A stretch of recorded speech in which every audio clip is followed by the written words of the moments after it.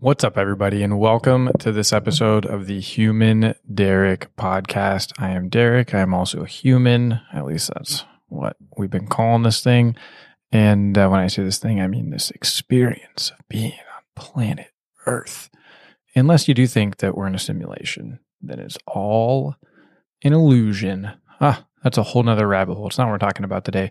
But we're going to jump into this episode after a quick commercial break. Boom. I don't know if we call it a break because, we just started, 17 seconds ago? Not even 17 seconds ago. But let's plug a sponsor. Sponsor of today's episode, Shady Lion Coffee. Oh my goodness. By the way, just had some with the podcast guest, Mariana. I want to make sure I say that right. And it's a new roast that came out. It was so good. It's so good. It's also very strong.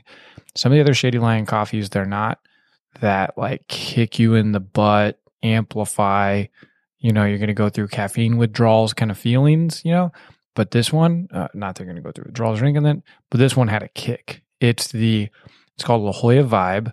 It's a Kona blend. So it's a Hawaiian coffee. Most of those Kona blend coffees that you get at the store, they're supposed to have at least 10% Kona beans, and hopefully they do. And they'll say 10% on the bag, but this one has 20%, so double your average Kona blend, and they're the same Shady Lion quality, just super premium, high quality, tastes good. If you've never tried the coffee, one of the most common things that people say about it is, I feel like I don't need to mask the flavor of this coffee. I got a message from actually this one guy this morning. He's like, this is a coffee where you can, when you read all the little tasting notes of the fruit and the, whatever stuff is going on, this smoky, savory feeling, he's like, you can actually taste it when you drink the coffee. It's not just something they say. And that's because these beans are fresh. They're super good. There's love put into the process of growing, cropping, grabbing the coffee, just everything from top to bottom, the washing process, and you can taste it. You can feel it in this one too. So check out some of the new roasts from Shady Lion Coffee. That's SHADY Lion, LION, like lion, like rar, shadylion.com. They've got a new Ninja espresso or French roast, depends on how you look at it. If you're going to make it a coffee, then it's it would be considered a French roast, or you could use it as espresso bean, so that one packs a punch. The Ninja roast, there's also the La Jolla Vibe roast. There's two versions of that, by the way. There's a 100% Kona, so you're drinking like pure 100% Kona Hawaiian beans, which is known as some of the greatest coffee on the planet. Less than 1% of all coffee in the world comes from Hawaii. So again, you're in that top 1%. Shady Lion, they're just crushing it as usual with what they do. And then there's the Brazilian Maraquiton. Maraquiton is it's a really an Amazonian like symbol of fertility, fortune, good luck. It's got a big frog on it. So that's from the Cerrado region of Brazil, which is actually not up there in the Amazon, but the symbol on the bag is the Maraquiton. It's good luck, fortune. And then you've got the, really the signature Ethiopian. So, man, Shady Lion Coffee, going big all the time. I just started drinking this Kona blend, knew it was going to be a big hit, but also wanted to get into it for a little bit before I really gave it the full plug. And it is so good. So today's episode is sponsored by Shady Lion. And then our guest on the show, the Mariana, say it without my terrible accent, but she is just super cool. I've known her now for maybe a few years. Gosh, I don't even know when we met, but she's just a really great person down here in Southern California, originally from Mexico, and she's doing a lot of great things in life. Just super fun to sit down and talk to. So hope you'll enjoy the show. We talk about some of the differences in culture. She's on this new venture that's pretty exciting, and she gives a plug at the very end too with her website and things like that if you want to track her down, or you can go on my Instagram, Human Derek, you can go follow me on Instagram. Check me out there, and you'll just see one of the posts where she's tagged in it as well. So don't forget to, follow the show so you can keep updated on new episodes, and tell your friends. Here we go. See, this is the real secret of life, to be completely engaged with the here and now. Everybody wants to fulfill the highest, truest expression of yourself.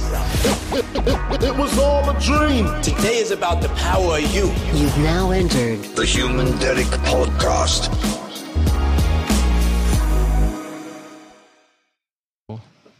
Get into it. Sound good? Good. Excellent. All right. Cheers. Ooh, that's so hot. Cheers. Thank you for the mushrooms. Yeah. Let's clarify, what kind of mushrooms are those? The magic mushrooms. The Kim Kardashian mushrooms. I'll put my phone on Do Not Disturb, too.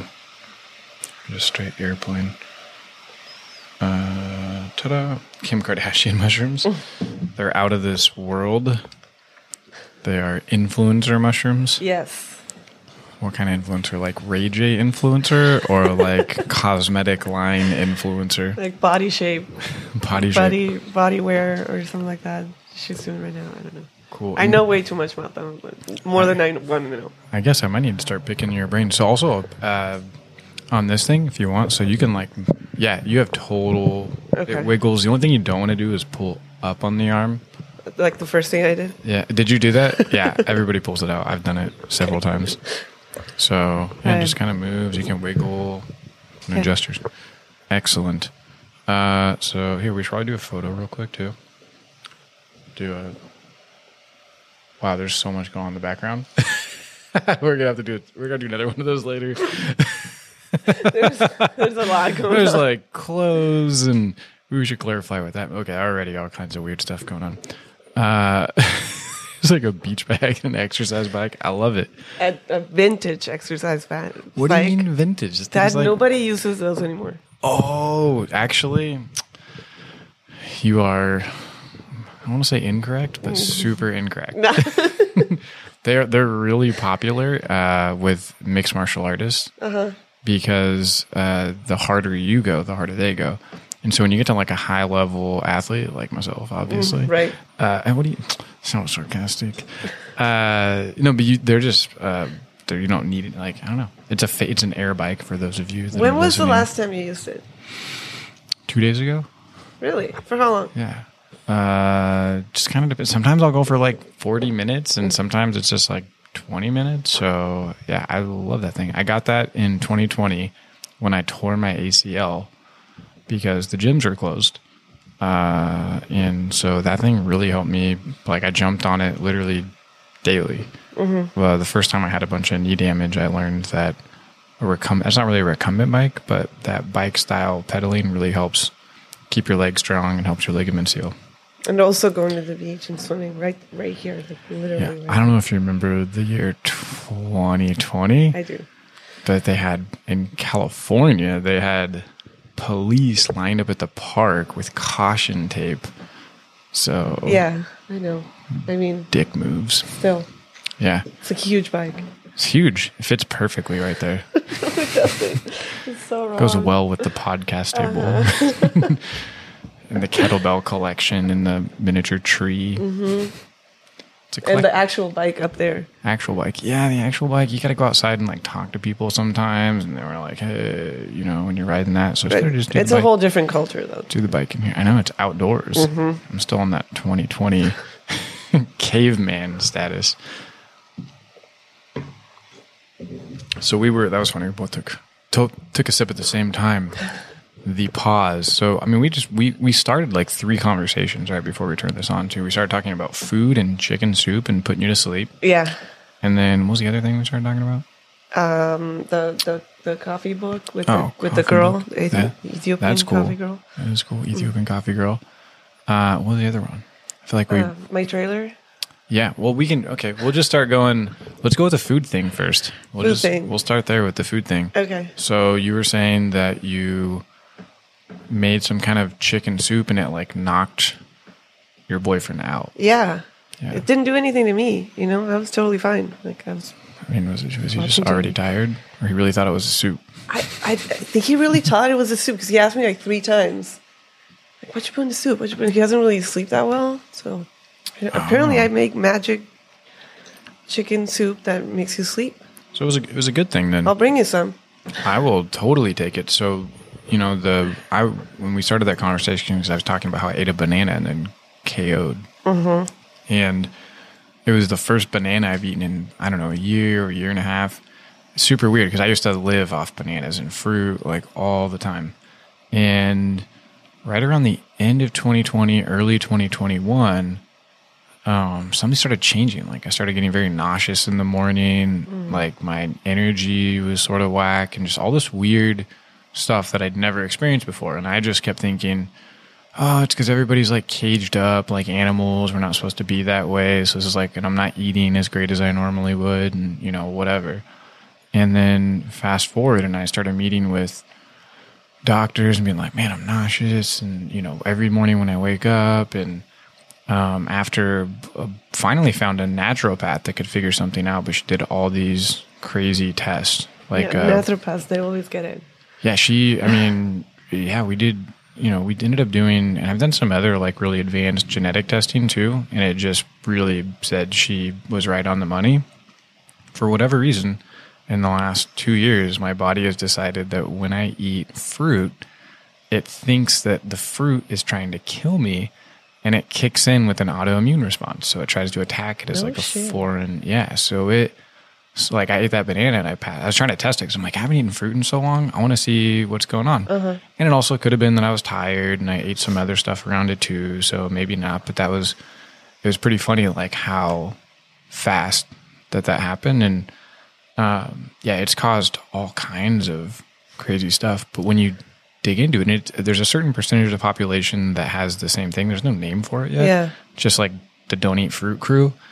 And you have to even watch out for stuff like citric acid, right? Yeah. So when you start looking in ingredients, even in lotion and shampoo and soap and so many things, like the U.S., we just put so much stuff in our food and there's citric acid all over the place. Yeah. So it's been a wild couple of years for food.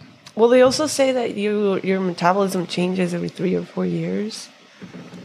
And like to me, that was so true. I lived in Alaska for like 2 years. And right when I made the move, just my body just started like rejecting some basil. Basil. That's random. And it's not like it grows there or anything. Like I wasn't adapting to like living there or anything. But like I would eat basil and I would throw up. Whoa. Like it had to, like pizza had to have no basil in it for like 2 years. And now I'm slowly kind of introducing it back again, but I can feel my body kind of going like, wait, we didn't used to like this, you know? Yeah, so. You can like go ahead and, I do wipe them down and clean them so you can like make love to the microphone if you want to get all up in it. And I replace these little things too, so you don't have a bunch of other people's stuff on there. Should be pretty good. Okay, good. Good so maybe that hair. Just kidding. So. Oh, wait a second. It might be mine from testing it. But how old were you when that happened? I was like 20. No, that's not true. It's like 31, 32. Okay. Because I've heard from people like, oh, these things just happen as you get older, and I'm like, I don't know, do they have to happen? And I've spent, because of this, I'm like one of those guys where I'm like, okay, I want to figure this out. And I've just talked and had so many conversations, read so many books, went down so many rabbit holes, talked to so many different versions of doctors. And the doctors you go to at like the hospital, it's really interesting how clueless they are and how like low tech the blood tests are and things like that. I mean, they just do this basic stuff that doesn't really... It only kind of guides you in the direction of, here's a pill and that should make it go away.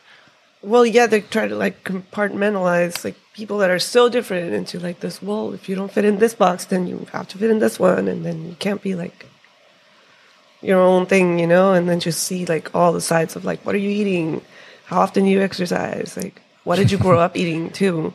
Like I heard this guy, he's kind of like a self-made naturopath. Mm-hmm. And Sounds dangerous. he gives you a diet based on like your blood type. Yeah. Because he's like, well, you're O negative, right? Like the most common one, or is it O positive? The most common one, I don't know. the most common one. And then it depends on like also like where your family is from. That's huge. That's what I've been learning. Yeah. Meaning like if if you're like Latin like me, then you're used to more like corn and like less like flour, right? Yep. So more tortillas, less bread, Yeah. and it's really Not flour tortillas though. no. Oh, they're the best. Sadly, no, they're not. I know. They're just they feel good. There's this like I love these like dehydrated cacti Yeah. tortillas. They're so Tortillas. Good. Yeah. Okay. I've had cacti in like burritos, and that's always pretty cool. Yes. When I see that, I'm like, all right, this is real. It's a superfood. Is it? Oh, I might sign up for more of that.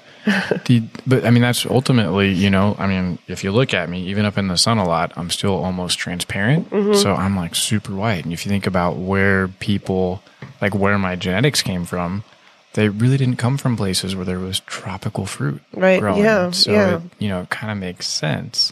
And I did back in 2017, I did this all vegan, raw plant diet. Did it because this girl I was dating was doing it, and I was like, I'll try anything just to see if it's, I'm not going to say it's bad for me if I've never tried it. Did it for 3 months, and the agreement was she was doing a lot of the cooking and like helping me to make sure I didn't fall off, and it was really awesome. Like really stuck to it. And then that relationship started ending, so I was like, I'm just going to try this all meat thing. And it was like 2017. I'm like, might as well go from polar opposite one to the other. Yeah. And because I was like really starting to lag on the vegan thing. I know a lot of vegan people are like, oh, you have to push through it and take supplements. I mean, I had my raw genetic DNA. I was taking all the B vitamins, all the stuff, and it just wasn't working for me. I went all meat, and I had a ton of energy. I mean, I was like cooking steaks for breakfast, and I guess I was eating eggs and some things like that, but I was barely hungry. I'd eat like once or twice a day, a ton of energy, like skin was super healthy. And I think about that now because I'm like, I just got to make that maybe commitment to doing that. And I wonder if that would. Well, you're not that age anymore, too. Oh, thanks for reminding me. Sorry. It's true. Feel that age. That's good. That's important. So are you saying I'm getting older? Sadly, we are. No. Yeah, I mean, I used to dance a lot when I was younger. And yeah, the all protein diet was great for me. Like I could have meat for breakfast, lunch, and dinner. I'd have 4 or 5 meals a day. It was great. Even if I dance that much right now, I can't even eat that much anymore. Yeah, makes sense. Yeah. I just want to be young forever. I know. Yeah. We're trying. I remember I used to eat like a whole pie. I'd like eat dinner and be like, this half of the pie is for me. And I'd feel fine. I was like, I'd convinced myself that the calories were helping me build muscle. I'm like, oh, I worked out twice today. Like, this is going to benefit me. Maybe that's why my stomach went to crap. You started getting holes in your gut. And now you're trying to like, I'm not supposed to eat a half of an apple pie. No. And that's the other thing too, in the U.S. though, we do have a lot of just extra things we allow. If you think about like makeup chemicals, like in Europe, I've read different things, but somewhere between 30 and 100 and something like extra chemicals that are banned in cosmetics that we just totally allow here. And we know that they're, so is this like pretty common in the female realm? With that. Yes. So now you have to look for, well, you don't have to, right? But if you want to get the best makeup line, you have to look for what they don't allow. So for a while there, I did. Can I plug it? Right what? Here? Can I like go for it? Yeah. For a while, I did a beauty counter, and they don't allow like 120 something. So what is it called? Beauty counter. Cool. Now I can hit them up for a sponsorship. Just kidding. You should. 'Cause I haven't heard about them in a while. Okay. But they were big in Alaska for some reason. Everyone there is like very, like it's like a hippie town, like Juneau's.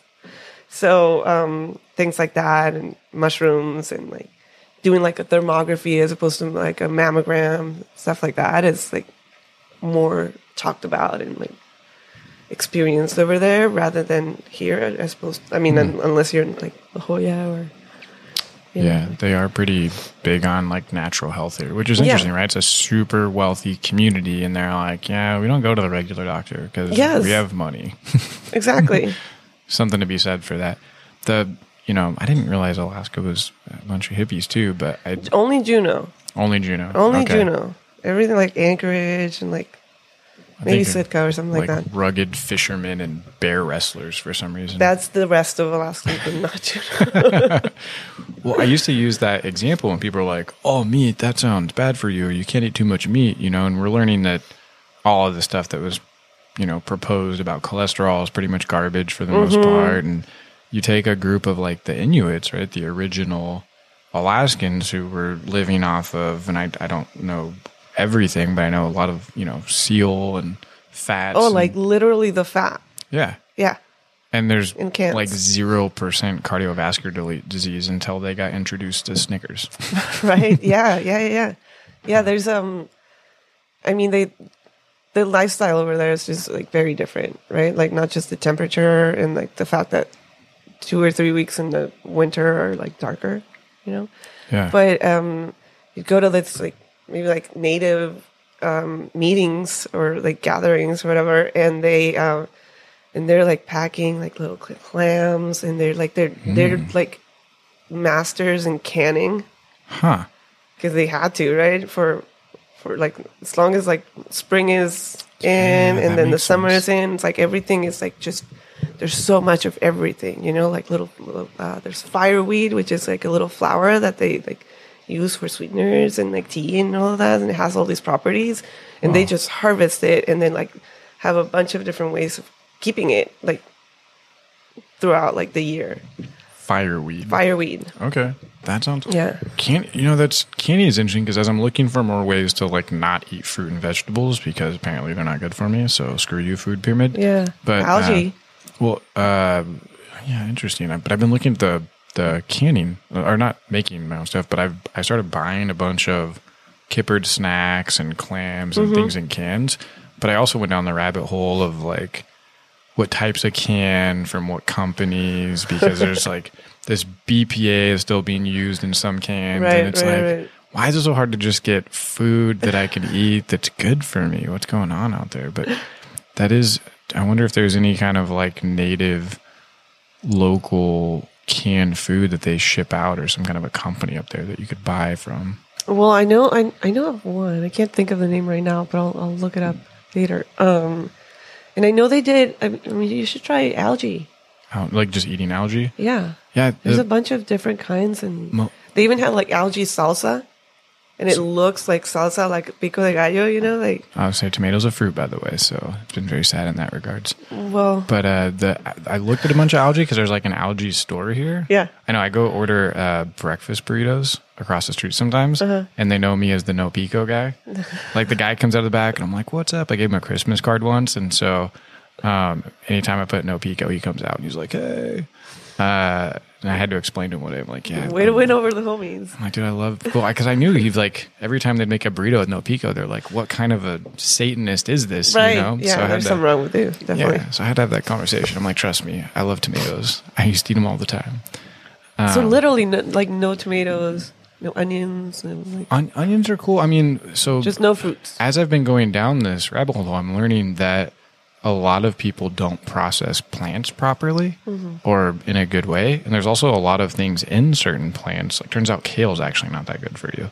Or it depends on the person, right? Depends on your digestive enzymes, your background. I was in an Uber the other day, and this lady was, I guess, I don't even know, I was supposed to say African-American, or so is that the proper term now? But yeah. She was super cool. We were talking for a while, and she had this book, and it was how to eat based on the amount of melanin you have. Oh. And it was like how the Western American diet, nutrition plan is super bad for certain groups of people. Right. And she was like, yeah, we're pretty much supposed to eat like this, and this. And this is why, black people in America have the highest rate of cardiovascular disease and a bunch of other stuff she was in there. But it was super fascinating. So No, I mean, once you said that about the meat, like it also depends on what kind of access you have to like good meat. good meat. You can't go, oh, I'm going to do the all meat diet and I'm going to slab, McDonald's hamburger patties. No. Out of the, No. yeah.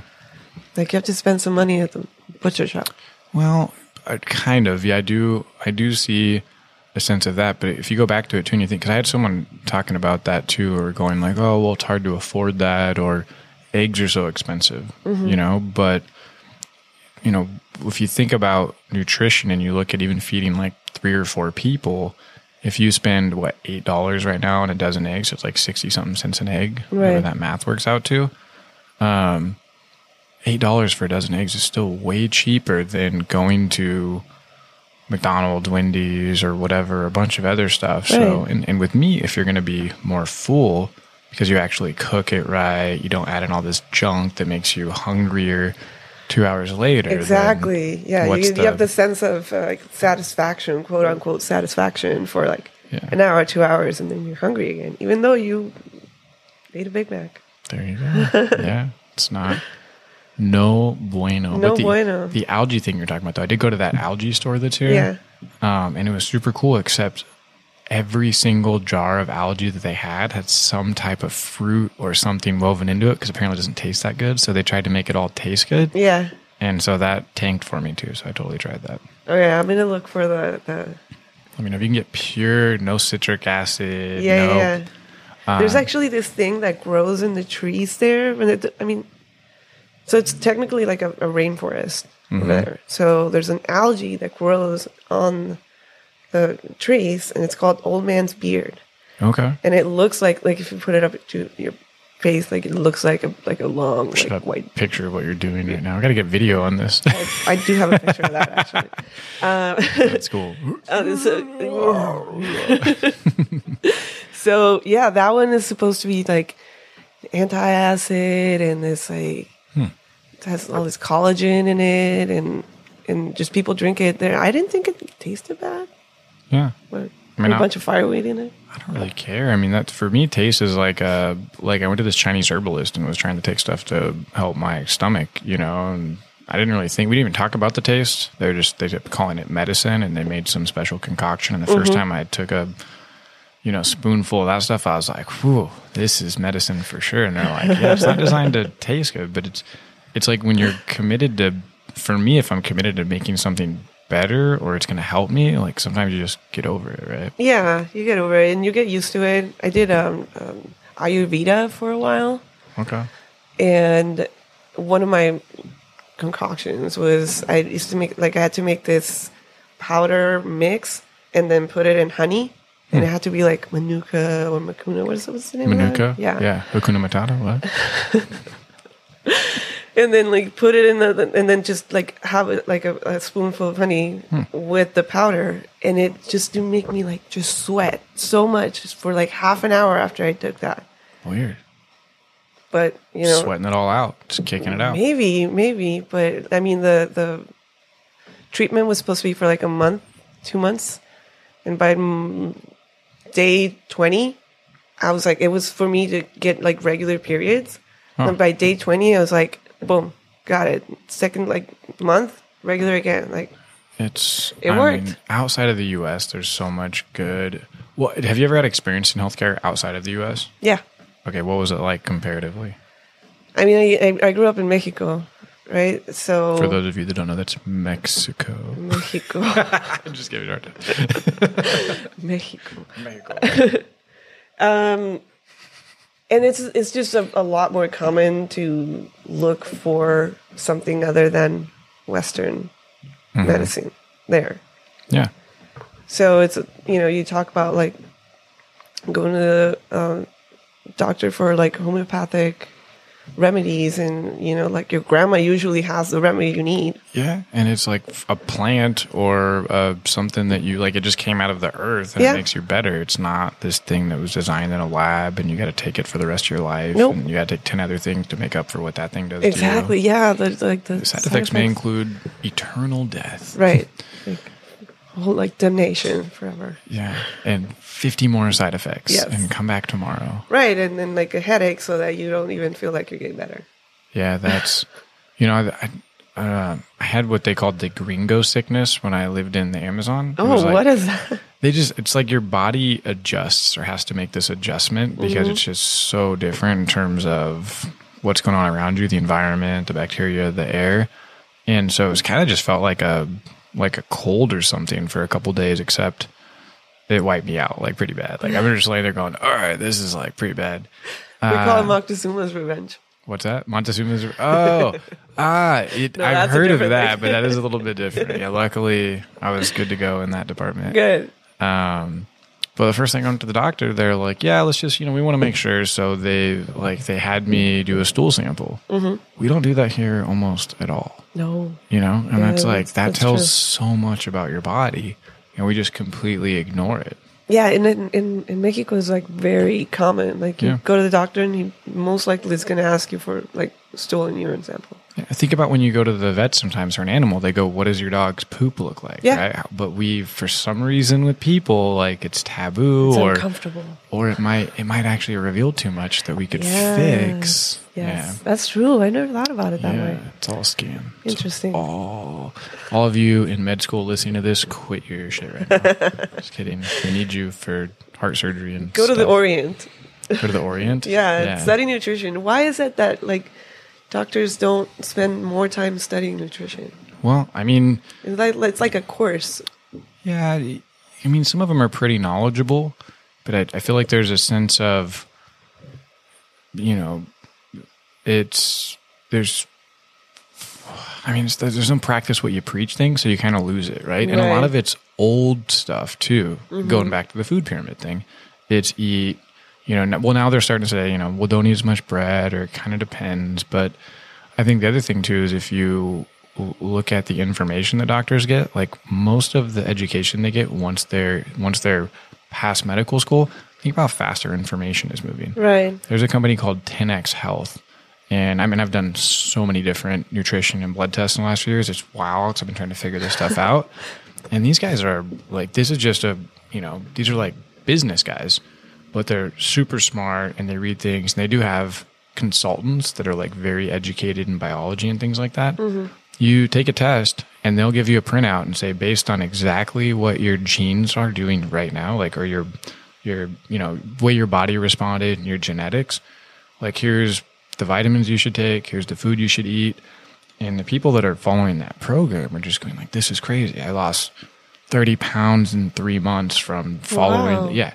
Or I'm, my skin is glowing. I'm sleeping better. I was on all these pills. And it's just like, I want to try it now. Yeah. There's a guy, his name's Mike. He's pretty cool. So I just got my report. Haven't started taking the things yet or do anything, but I'm looking at it and I'm like, this is wild. Like, this is just. Does it include fruits?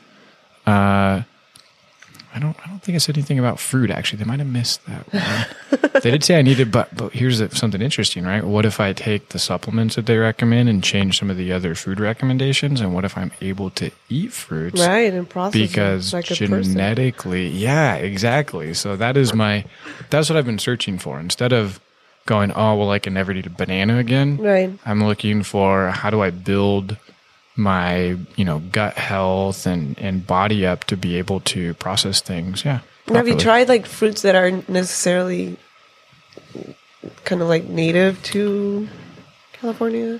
Well, like maybe papayas. Yeah. I mean, I've tried a lot of, I used to eat a ton of mangoes too. Uh-huh. Where it really sparked was when I was just going to do this kind of weekend juice fast or cleanse or whatever you call it. Just going to drink juice for a couple of days. And I've done that a lot, or not a lot, but I've done it enough in the past where it's like it hits this good reset, feel really good.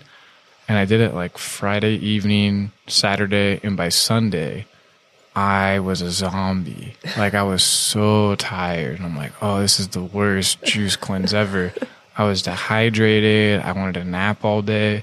I woke up Monday morning feeling like garbage. And I'm like, what is going on here? This is not what happens usually when you fast or eat less or whatever. So that was kind of my initial. And these were just all these. I mean, this was like celery and orange juice and stuff like that. So celery juice and just What I have learned, and I think I have this right, is kind of cool, is that like pineapple, for example, genetically is not a fruit; it's a cactus. No So shit. that's kind of cool. So I did come through little phases of eating a crap ton of pineapple. Mm-hmm. Although and do you do well with it? It seems to be okay. Okay. And the naturopath was like, yeah, just don't overdo it. You should try the tuna. What we call it tuna, but it's not tuna. It's like the cactus. Jackfruit. No. So cacti has a little bit like a small little red fruit. You can eat that. Huh. And it's pretty sweet. Never heard of it. Sign me up. I'll take it. I have I wish we could like transport fruit across the border, but it's not allowed. It's a no-go. It'd be too healthy. Right. No, and then like nothing that has seeds. You cannot transport anything that has seeds. No flowers. Oh, they don't want you growing it? Yeah. Huh. Yeah. Interesting. Yeah. Border life is like crossing the border a lot. It has its own like it's its own fucking culture. So talk more about that, So you're just give a little bit of background on life and So I grew up in Tijuana. Mm-hmm. I didn't live here until I was like 31. But I grew up like crossing the border a lot because it's like part of the culture there. Like even going to Costco, even though we have one there, it's like, no, they have different things at the San Diego Costco, right? And then they have different things at the Encinitas Costco. Like, that's if you're really serious. But yeah, like I grew up with like a bilingual culture and like having friends on both sides of the border and just like always knowing what the exchange rate was, like always knowing like what it was like to cross the border at like 10 a.m. versus like 4 a.m. versus like 3 p.m. versus like, 10 p.m. on a weekday or in a weekend. And then like having different passes to cross. Now I have Sentry, which is great, but it's like it's got its own set of rules too. So yeah, that was growing up. Okay. And now I live here. And now you live. How long have you lived here? Like 7 years. 7 years. Yeah. Okay. Yeah. Now, what is that like culturally in terms of your family? Were they like super supportive? Like, yeah, go to the other country. I mean, like I said, we like grew up like kind of like going back and forward. So to them, it didn't really seem like I was just like moving to the other side of the world. It was just like close enough, So like I still see them, but I definitely don't see them as much as I did when I was like living there. I think culturally it wasn't like a huge shock. But then when it's like by the second or third month, I was like, wow, life really is kind of different. Like it's like socially like more like kind of like scheduled, like it's more like, oh, like we're going to meet at this place on like a week from now. And I used to think like, why can't we just talk that week? Like, for me, it was just like I used to see my friends like, oh, hey, you guys want to meet up later? It was like very, like not so much of a schedule, like people did things like down south. They get together on a Tuesday night. Like they go have dinner or like a fucking karaoke bar on a Thursday. And here it's like, no, you have to schedule it and confirm. And to me, it was like, okay, like, I don't know. Now I'm used to it. Now I'm the one going like, oh, just confirming next week. Like, but I feel like so professional when I do that. Yeah. It's like a sense of significance. Have you met Mauricio or Francesca? I think you met Francesca. Yeah. I met Francesca. She was talking about that too because they're from Italy. Yeah. And it is this. There's different. I think it's called collectivist culture, right? So you have different like cultural philosophies, and in a collectivist culture, it's like you just stop by someone's house to say hi. Oh, totally. That's a normal thing. Yes. Here, it's like, why are you at my house? Yes, totally. It's like wait, we didn't talk about like even if the person isn't doing anything. Mm-hmm. Like it's still a violation of my personal space, my independent. Yes. I moved out when I was 17 or 18, and I you know, that's the other thing that's different. Like people will live with their parents or family until they're married or older. Yeah, and it's fine. I'm one of the few that like moved out like earlier than some of my friends, and I didn't move out because I was getting married. Like I moved out because I just wanted to move out, right? Like I got this job that could have paid for rent, and it was like, but what are you gonna do? But there's no need, you know. And I'm just like, no, there is a need. Like I said, like I have friends that are living in San Diego, and they're all living in like their apartments, and their parents expect them to not live there anymore. Like my cousin, he's the only one that kind of like grew up on this side of the border. So whenever we kind of like got together, it was like, he was like, why are you guys still at home? Like, why are you, you know, like you guys still came in the same car as your parents? Like stuff like that. Like, are you guys waiting for something? Or, and to me, it made all the difference. Like I learned so much when I was like out on my own. I still like visited my parents because there was still this kind of like sense of like, I abandoned you, you know, like I'm okay. Like just kind of coming over to just be like, I'm still alive. We're good. Yeah. Still working. But it was definitely hard for my parents. Well, that's the other thing too. That was like super loud. I was like, what's that? Was there a fan? Yeah. Oh. Are you hot or No. Okay. Yeah, I could hear it. I hear the fan. We'll just start the whole thing over again. Oh my gosh. No, the editing robots will take care of that probably. Okay. But you know, it sounds like your parents actually wanted you to be home too. But there's a strong sense, again, in the U.S., not a non-collectivist thing that they refer to just as an individualist culture. Mm-hmm. It's this get out of the house. I mean, not all parents are like this. There's some parents that would love to have their kids around for a long time, but there's a sense of like, you're 18, go off and be American. Like, get out, be independent, build your empire, build your credit, create your identity, your credit. Yeah, What's the credit conversation like in Mexico? Oh, there's no such thing like that. Like, it's not like this. Not that there's no such thing. Like, we have credit cards, right? But it is not like people don't know their credit score. It's not something that you can just find out when you like either get the car loan or you don't. Like, that's it, you know, like, it's not like, let's see what, like, let's see where we blind. are, how much I can afford, you know, like, that's pretty much it. Like, here, like, you can just check it on your phone and you know all the time. You could know all the time. Yeah, I didn't even, like, start building a credit until I was, like, 2 years into, like, living here.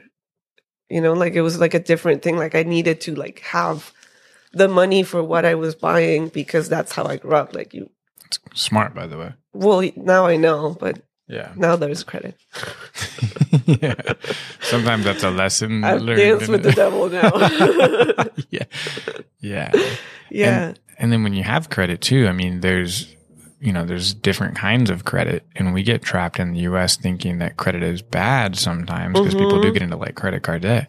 There's also really good credit where you use credit to leverage yourself into investments or property or things like that. Yeah. So that is, pretty fascinating. Although my grandpa is kind of traditional in that sense of, that generation that saw like, I'm sure his parents saw like the Great Depression and stuff like that. Right. And that was all, want to be overextended, or then you had the 2008 financial crisis. So I feel like here it goes in cycles of hopefully we learn something from mistakes, and then the next group of people is like, oh, don't do that because I suffered because of this. But you never know. Not everybody learns these lessons. And I'm not in that group. Yeah. Yeah, I need to go through it. You're like, I'm going to just trial by fire on this. Yeah, sure. On this ride. Like, it'll work itself out. I mean, there's destiny too, Destiny. Oh, destiny? Hey, that's my mortgage lender, I think. Right? Is that what you're talking about? No? Oh. The waitress? No. No. Not that one. Different destiny. Different destiny, yeah. Okay. A higher one. I think I get it. Yeah. The stars. I checked my asparagus today. Have you seen that video? The asparagus thing, like astrology? Yeah. It got pretty popular. Yeah. It's like that's a good one. So what are you doing? So you're in the US. So I'm in the US right now. Like, what am I doing right now? Yeah. I started my own little business, like 6 months ago now. Okay. Ooh. She made it 6 months.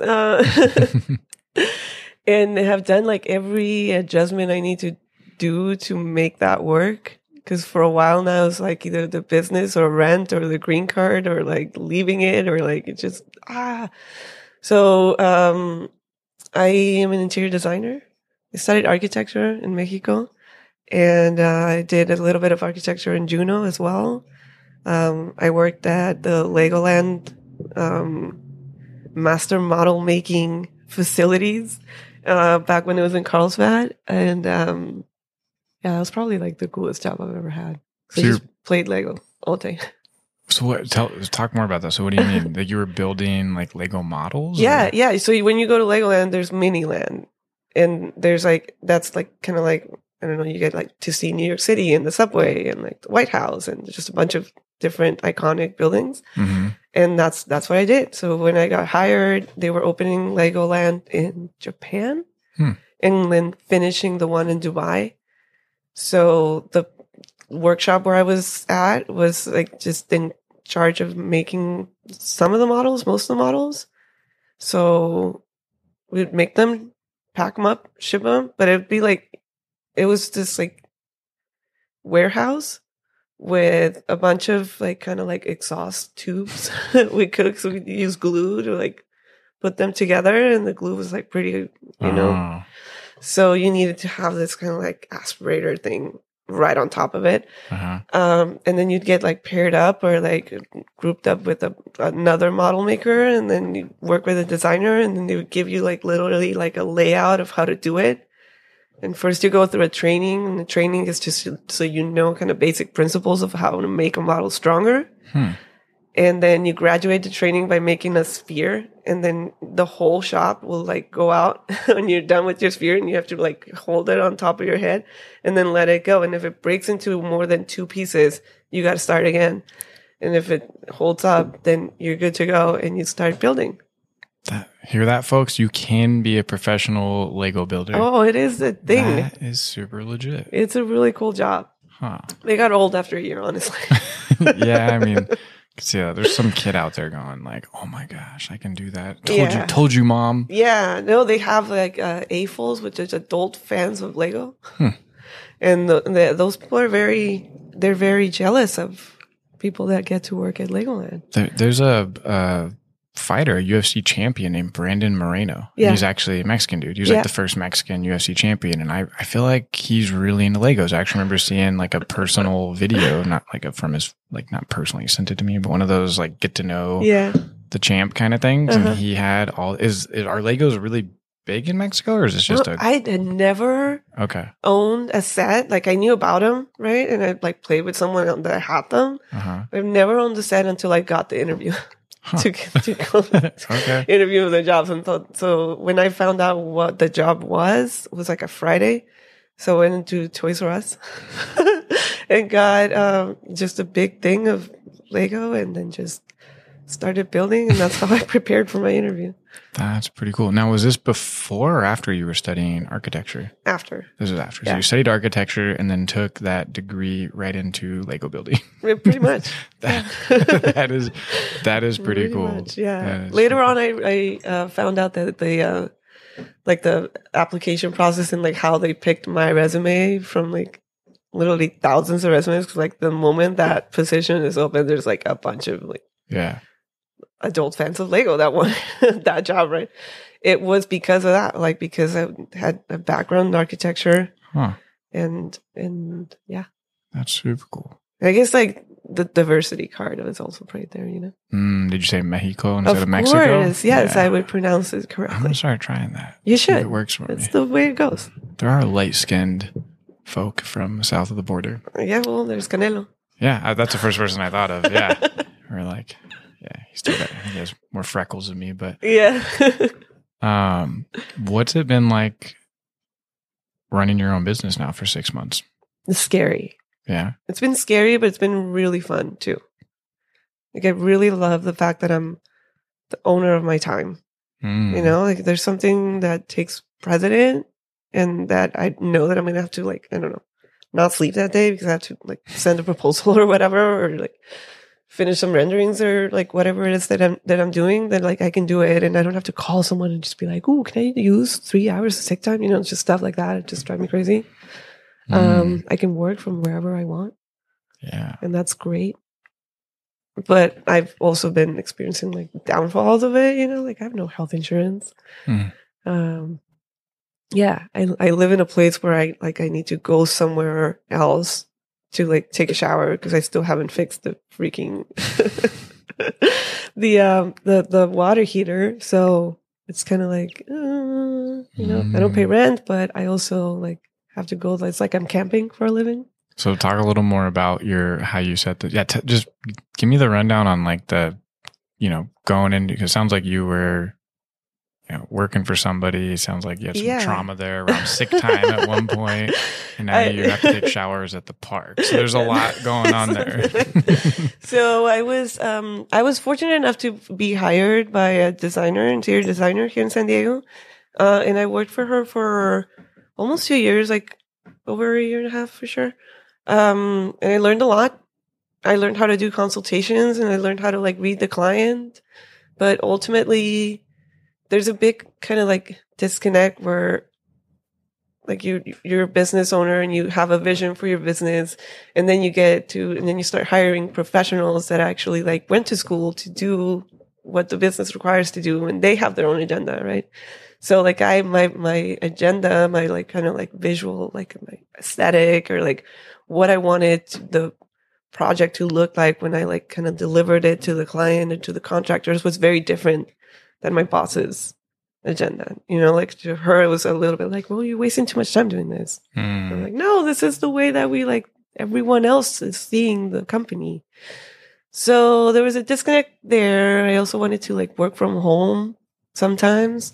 And that was like definitely a no-go, like very, very big no-go. And I was like, How 2019 of them. Right. I mean, there's also like a lot of insecurity or like mistrust in like, your employees. So that's hard. You can't really change that. So yeah, that's how I just said, well, I'm going to do this on my own. And this is supposed to be the land of opportunity. A bunch of people are doing it, like registering for a business, a couple $100. So, but back then I was renting a studio in Golden Hill and I really loved it. I loved Golden Hill, but it just became so expensive. Just like it just went up and up and up and up at the point where I was just like working just to pay the rent, like I did construction, like I literally laid tile. Okay. I did roofing too. Wow. I know. So I learned a lot there. I learned I do not want to do roofing anymore. It was BS, but I feel like I did a roof once. I remember like putting the shingles, the nails and under the top of the. I think it's just like the top layer of it, not all the underwork. Yeah. I did it on a cabin in Washington. That was a long time ago. Yeah. I think it's like I'm a big supporter of just like trying a bunch of different jobs. Like I mean, I haven't just done architecture and Lego building. I've done like a bunch of different things that either I needed to do or I wanted to do just for the heck of it or just to get an experience out of it. And everything really at the end informs like your main goal, which right now for me is design. And just to make my business work from wherever I am. But I mean, roofing taught me stuff, like laying tile taught me stuff. And at that point I was just like, okay, like I need to really like either work on the business and really put 100% of my time into it, which is going to mean like I have a green card. I'm not a citizen. So I have to live in the United States. And if I move to Mexico, then my green card will not be renewed and my citizenship will not be like accepted.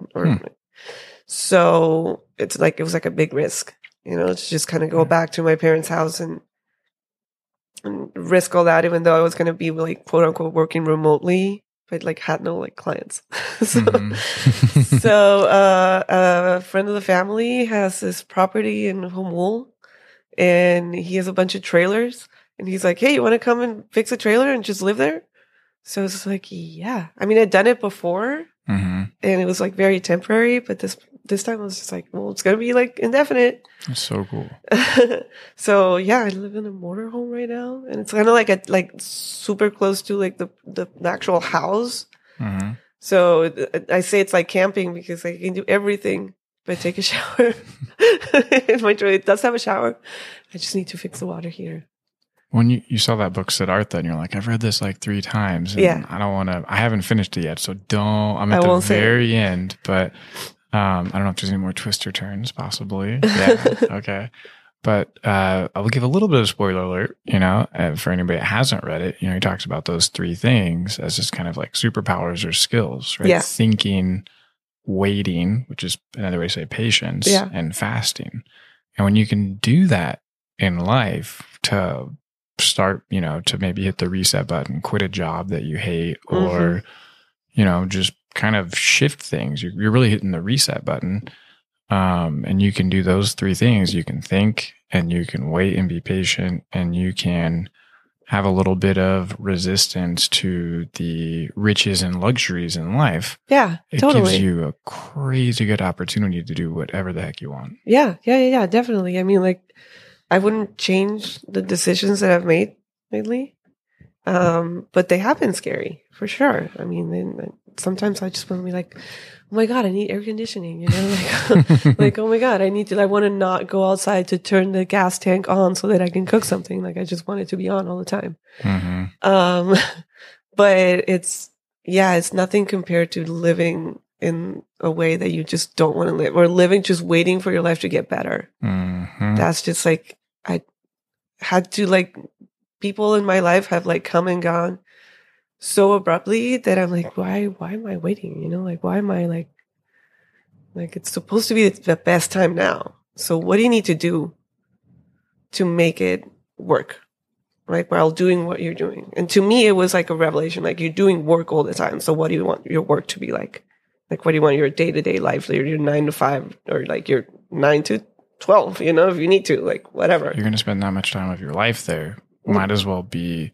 There's this guy, the super cool guy named Eric Stanishek, and he, for the last like year or so, he's been saying stuff like how you call things the good old days. Like, people look back and they go, "Oh, I remember the good old days." Right. He says the good old days are right now. Yes. I mean, there's a lot of people, like older people in my life, that like they just live in nostalgia, and like, to me, I just felt like an aching, like, I don't want to like live. Like, yes, my life has been great.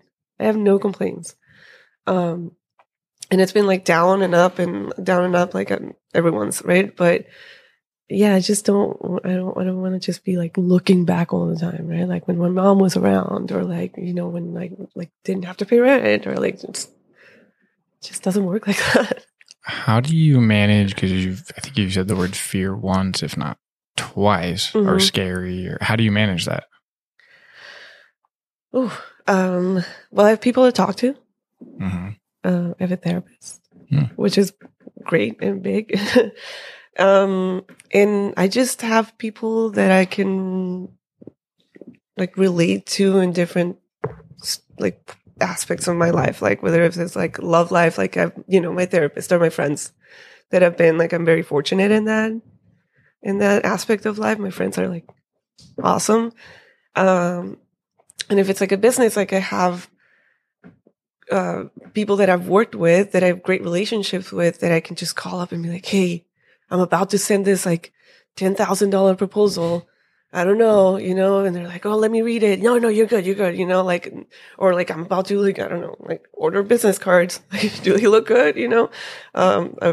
Just stuff like that. So I think it's like sharing the fear. And I just came from this, meeting where people were talking about it, and somebody said the fear is very self-centered. Like, you're always like, it kind of goes back to like the fear of like what's happening to you, what's going to happen to you, like what are you scared of, right? So that's that kind of like struck a chord, and it is very self-centered. So like getting off yourself and thinking about the big picture. Right. Like sometimes, that person may not accept my $10,000 proposal, but now I've learned that it doesn't mean that I have to lower it down, and I had to learn that by doing a couple of like, oh, sure, I'll work for less. Oh, sure. And then I end up losing money. Yeah. The value. the self-value. Self-value. Yeah. Like putting a number on your time. Ooh. Yeah. I remember this guy, this like tech entrepreneur invited me out to Georgia to speak to a group of investors in this company he was building. Wow, what's going on with my ear here? And so I did this like, I don't know, like 20, 25 minute kind of talk, like kind of motivational, but also, you know, business tips, sales, kind of tech stuff for that group.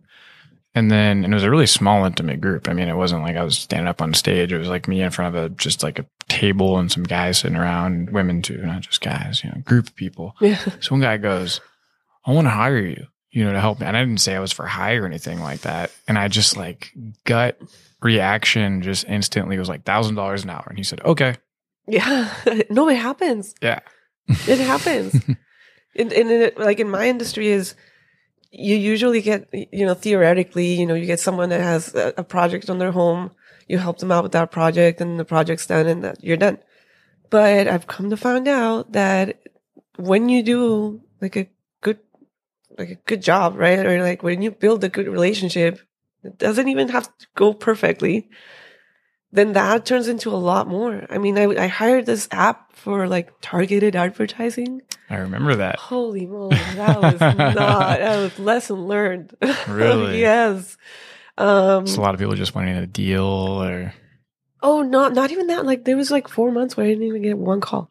Oh, yeah. I was like, well, I don't really want to pay for these 4 months. And then you get into like, there's this, again, like this fear of like, oh, you're going to go into the credit bureau, you know, like now when you get your immigration interview, then that's going to be a red flag. So just better pay for it. And come to find out it doesn't work like that, right? So it was like. That's messed up. Yeah. Yeah. I like we said about finding different people too, because you know, getting to work with a lot of entrepreneurs, one of the things I find that is really hard for people is not having a supportive spouse or significant other or family sometimes. And I, you know, this journal that I gave you to, this next level journal, you'll see in there's different things. There's a spot for relationships. There's a spot for like business career. There's a spot for mental health, physical health, like all these little pieces. And that's one thing that has helped me so much is it took me a while to figure out, you know, what feels like a lifetime ago, but I'm like the people in my circle, like they're kind of clueless about a lot of things.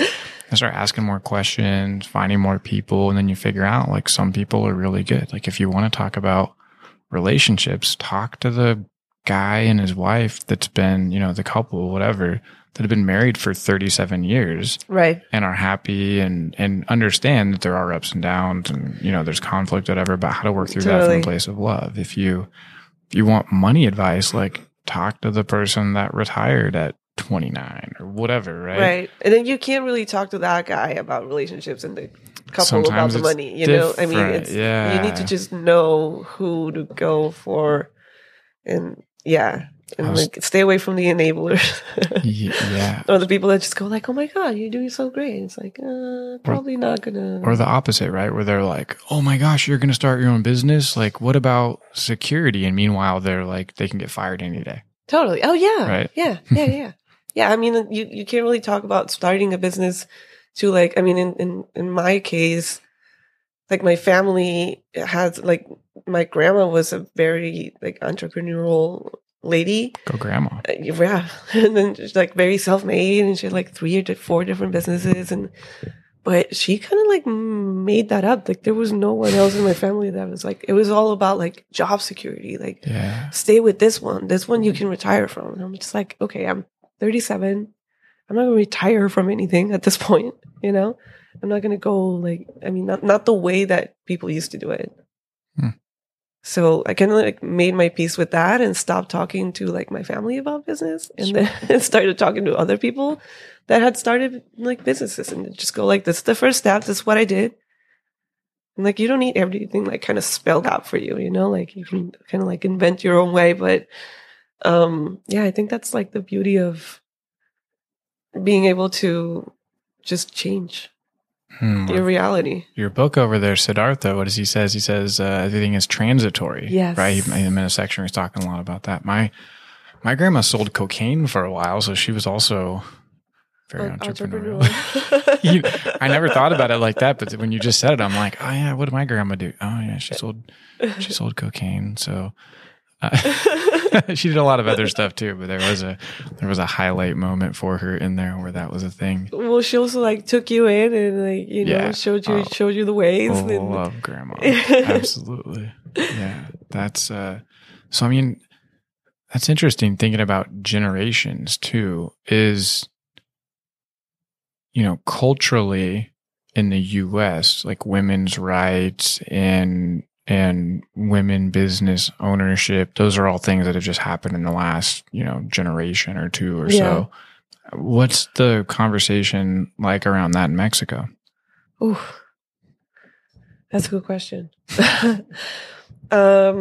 Mexico is a very like patriarchal country, and there's a lot of it's not safe, definitely, for women as like it is here. Mm-hmm. There's a lot of like belittling, and there's a lot of like, you know, you have to be like super freaking strong and stubborn and resilient, which, you know, made women like the ones that like brought me up.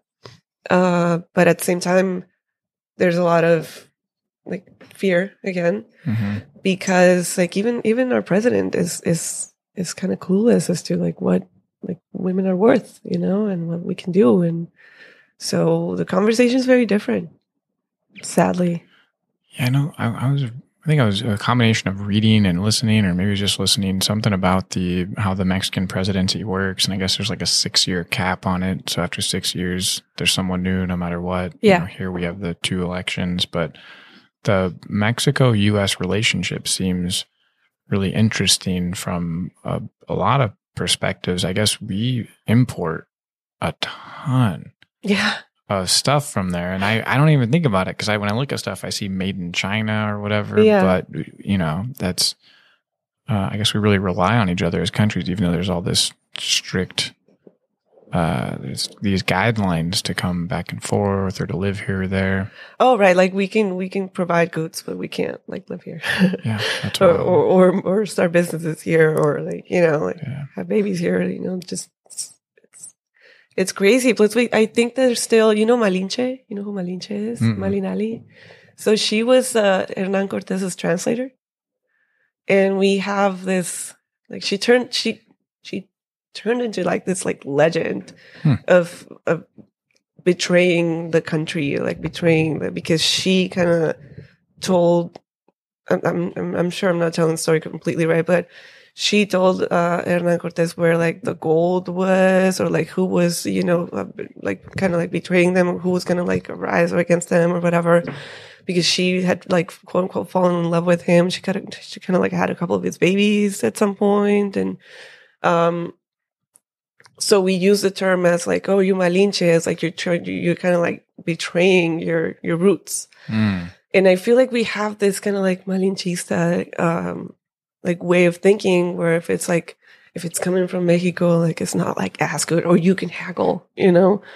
We're like, you know, we provide a lot of like goods, you know, and then I feel like there's only one president that I remember that has not had that attitude. It's Vicente Fox, and then he was kind of like people didn't like him because he wanted to legalize drugs. And I was like, well, that makes complete sense. Like, we're just making, like, the people in the government make money off of the payoffs, and we want to keep that system going where we could just, like, turn it into taxes. You know what I mean? So, this guy, what he did, the current president right now, what he did with the Cuban president. So he had the American president kind of go in for, like, a visit. Biden? No. Or Trump. Before. Trump? Yeah. Okay. I heard I mean, all hearsay, but actually, you know, I know I got this. I got off a podcast where Trump and the current Mexican president, they actually had a pretty decent relationship because we just kind of stayed out of the business. Right. Said, you guys do your thing. Exactly. It's just like, just keep it going like this. When I'm like, it doesn't work. Yeah.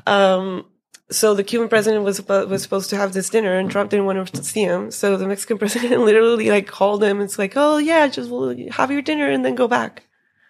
And what the Cuban president did, which was like really freaking smart, was like he published the conversation.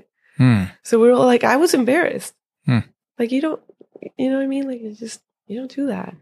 Yeah. Like you don't just bend over. Like what are they gonna do? Oh, stop buying avocados?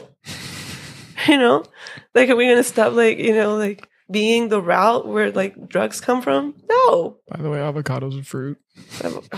I know. Don't that's be going so to avocado. sad. I feel now I feel really bad for you.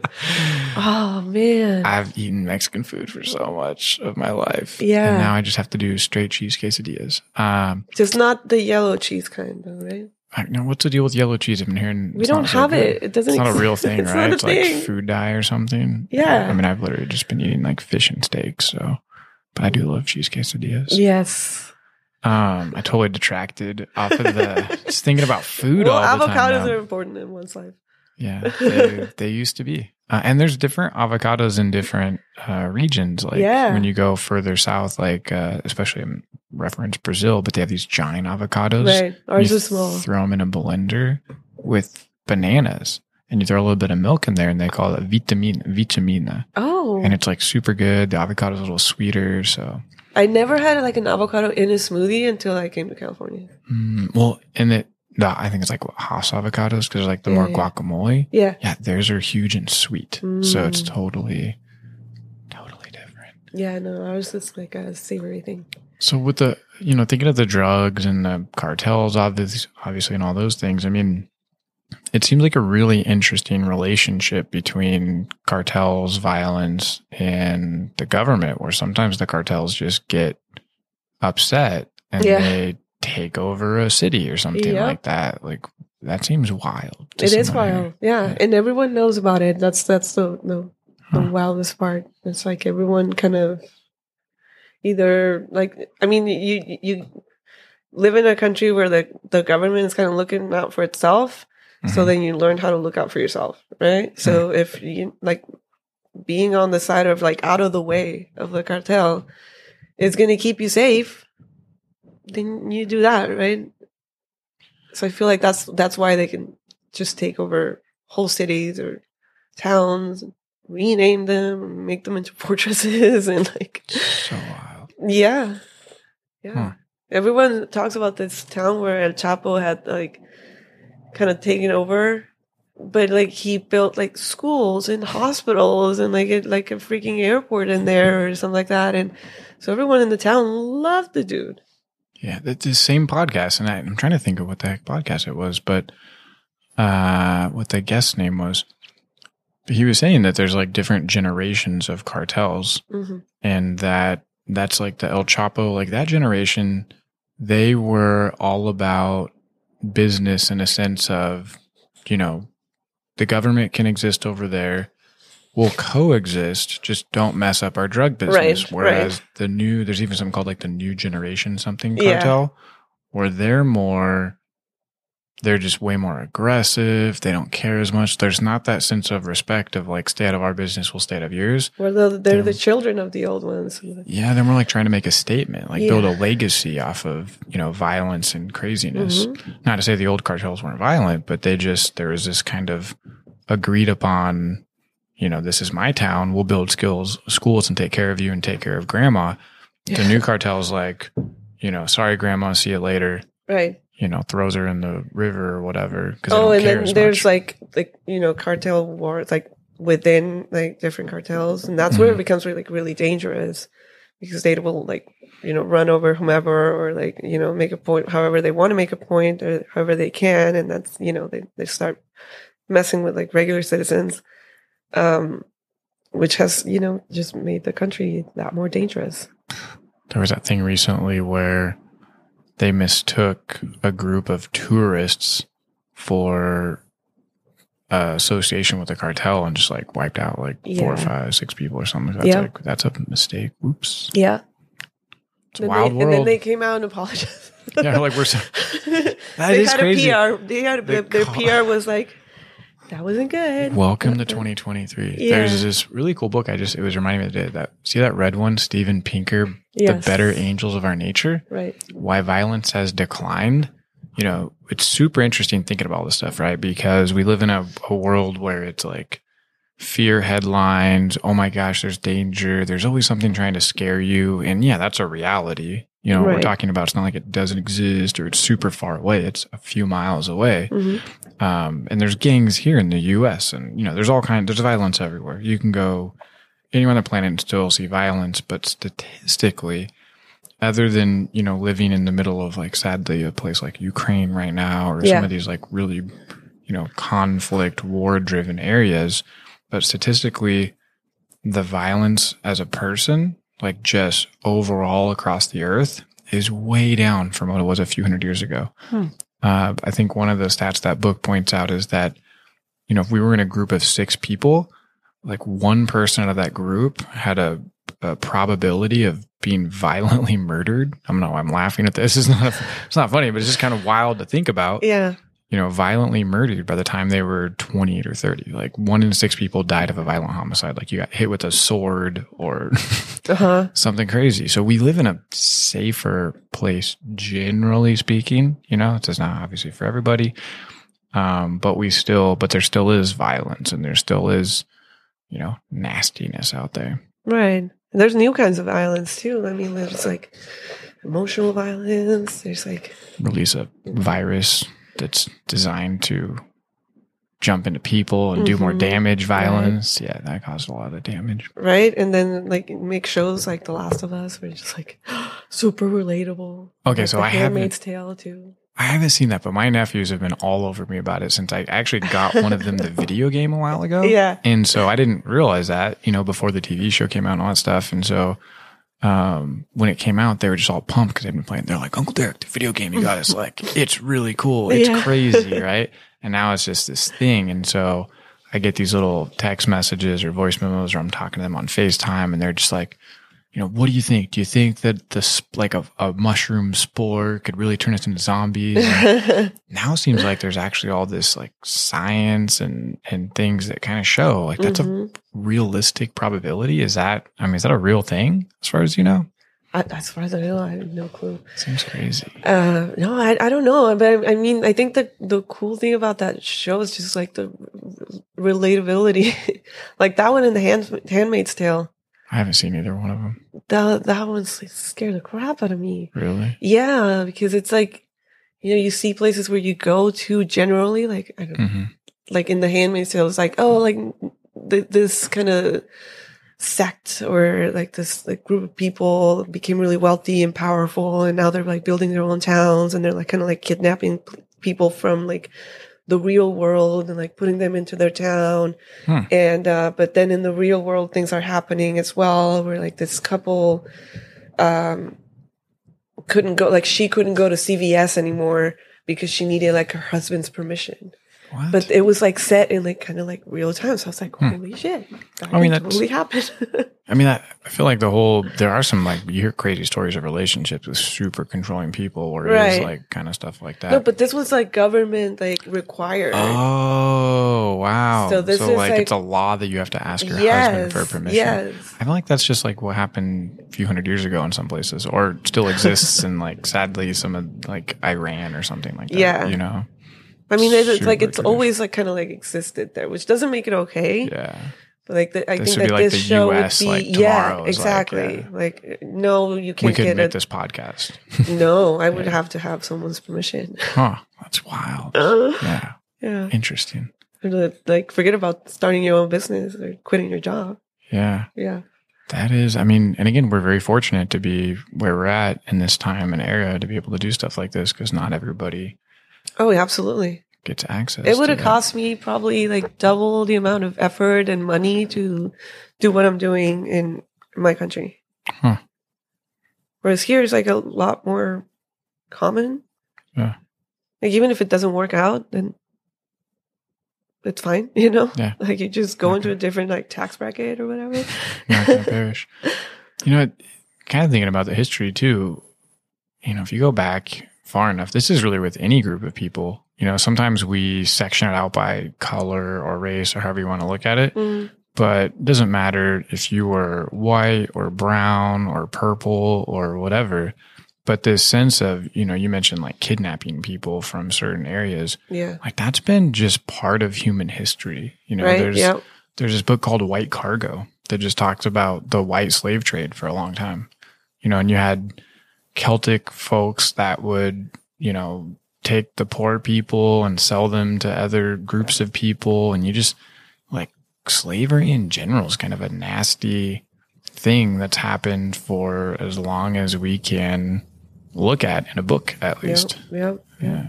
I've been kind of binging this show, and I'm not comparing this to slavery, but it's like mind-boggling. It's this show called Indian Matchmaker. Indian Matchmaker. On okay. Netflix. Tell me more. Highly recommend it. It's one of those, you can binge that because it's just so entertaining. And it's been happening for forever there, right? Like, and it's part of the like culture. the caste system? No, the caste system, yes, but then also this one, this show is just about matchmaking. Okay. So it's like you have to marry this girl or that guy. Right. But then you could really see the pressure in the families and how, like, seriously the family is taken, because like in my case, I grew up in Mexico, and like if my parents would have been like, oh, you have to marry at 23, I would have been like, no. And that was it, and I would have been the rebellious child or whatever. But here it's like the pressure will not stop until they marry. Getting excited about marriage. Until they marry. And then the kids, like quote unquote kids, because some of them are 35, 36, like, which is like kind of older to be married. In that culture, they listen. Like they are like, well, now I have to make my parents happy. It's definitely some do. I think there is more. I have a buddy, this guy Vic, he's a Canadian Indian or Indian Canadian, I'm not sure which way to do that, but he lives in Canada, Canadian citizen and from India. And we would talk all the time, and his parents would, he's like, oh, I gotta talk to my dad. He's still trying to get me to marry this woman, and I found this joke the other day, and it was like a tweet by someone who said, Americans don't understand Indian parents. Said, like, my dad still asks me if I'm ever going to go get my PhD. This conversation happens once a year. I'm 38. And I sent that to him, and he was just like, that is so funny. It's so true. There's this pressure of there's a certain way we're doing things, and you should fall into line. Right. Yeah. I used to date this guy from India, and he had been married before. Then he got divorced, and he like dated around for a while, and then he was like, well, you're not really, like who I'm supposed to marry, but we can kind of like still date until I actually marry. I was just like, no. You're like the substitute until the marriage happens? Right. Like, cool. I'm like, no, it's not gonna work for me. It's not a bad strategy. Plus, he told me. It was very nice of him to be honest. He was very honest, to be fair. Here's how this is going to work. Yeah. Can't marry you, but need a girlfriend for like 1 to 3 years. Right. And then, like, when I actually find my Indian wife, then, we just can't talk anymore. It's like, okay. But yeah, there's just apps just to find, your spouse. And people do it and they work. And then there's like, the divorce rate is so low. Yeah. It's so freaking low. There's this high expectation of once you're in, you're in. And there's also, from my understanding, like a very, very strong sense of like female, I don't know if subordination is the right word, but like the man of the house is the man of the house. And even if I'm super dissatisfied, I have, generations and generations of social pressure saying I must stay in this marriage. Right. There is no divorce. Right. Some people might go, that sounds like a hostage situation where one person doesn't want to be there, but the other person is like, sorry, you're my wife. Right. So that is kind of wild. Yeah. That's why we were talking about slavery, and I was like, that made me think of this show and like all the couples that they show, they just go like, oh, 30 something years married, 40 years, 50 years, whatever. And they showed like little clips, and then you could see kind of like, there's kind of like an unspoken deal in there. Like, maybe they're not even in love anymore, but they're just like, there's a partnership there. Yeah. Yeah. Well, then some people are super sweet and nice, and like the arranged marriage thing where they, sadly, I wonder if they ever actually experience like a very romantic love, because they're married at a young age or whatever, and then they grow to love each other in terms of the life partnership aspect. Like they're very supportive, but there was never the, having dinner in Paris with the Eiffel Tower lit up in the background, like because that's the ultimate Disney romantic. Yeah, you mean that's not a real thing? That's not how that works. I think it is. Sure, there you at go. some point, It's possible. To me, it looks different, but yeah. What's the, we have the American dream, right? There's like the sense of the American dream. What, do you have a grasp on what the like Mexican dream would be, if there's any sense of that?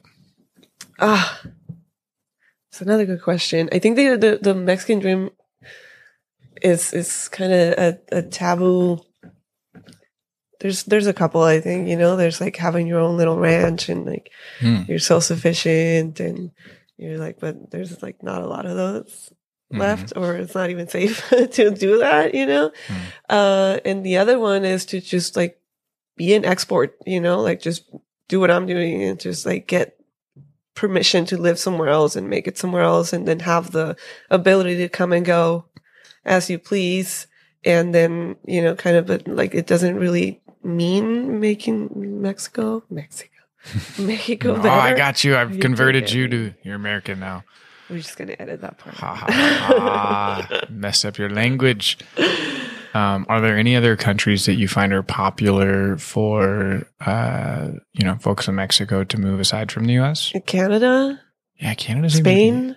Canada seems super open to like just bring us the people, or they have been. Yeah. So Canada, Spain. A couple of my friends are living in Canada. A couple are living in Spain. And usually the ones that live in Spain, they don't really want to come back. They're like, one of them like lost, like she didn't lose it, but she like didn't renew her U.S. visitor visa. And she's like, I don't really care. Like, I could never go to Disneyland ever again. It doesn't matter. So, I mean. Go Spain. Go Spain, right? I have a friend that went to Colombia. It's like my friends that are leaving the U.S. or have left the U.S., it doesn't seem like they care to come back. Like, right. There's a sense of joy or just like different lifestyle, and I'm into it. I mean, you can only be around the Westfield Plaza for so long. Yeah. I really do live in a little bubble. Though. I mean, that's like, I don't know. Yeah. Try to avoid grocery stores and all of that stuff. I think living in Brazil taught me that, though. Like, one thing when I was in Brazil is I didn't have a car. And I lived there. So cool. Yeah. And it's not like they had this amazing public transportation system. You would go sit at the bus stop and then you're like, I wonder when the bus will get here. Oh, yeah. But you get used to that. Yeah. And you're totally work with it. Like you were talking about the agenda. There's not this, I think the word I want to use is inertia in the US. Like there's this strong sense of forward inertia, production, goal. Like, what am I going to do the next 3 or 4 steps? Like, for this, like, and there it's mortgages are like 10 years. And we're like, whoa, 20 years. Like, what? What do you mean 20 years? Like, yeah. I was scared to buy my car and, like get a lease on a car. Like, I never had a new car, right? And then I like finally got the means to actually like put some money down and like get my credit checked again and like get it approved. And I was like, wait, what? They approved it? Like, I get to like drive off? And this is mine? Like, kind of. Well, in 5 years, but I was like, 5 years wasn't that much to me. But at first, like when I first moved, I was like, 5 years. Yeah. Like, no, what do you mean? Seems like a long time. Yeah. So we're talking about inertia society. No, you're good. It's just, it's this in other parts of the world. I can't speak for the whole world. I've been in like maybe 9 or 10 countries, somewhere, I don't know, call it 7 to a dozen. So leaves me wide open to make sure it's accurate. But there is a sense of, like here, if the bus doesn't show up on time, we're, our blood pressure is going up. Oh, the subway is late. Like boom, boom, boom. There it's like cool, normal. And if I show up a half an hour late, it doesn't matter because I just tell everybody, oh, bus didn't show up. Right. And they're like, yeah, that's normal. And people are okay with it. Totally they understand. Fine. Yeah. It's funny because parties have like a start and end like time.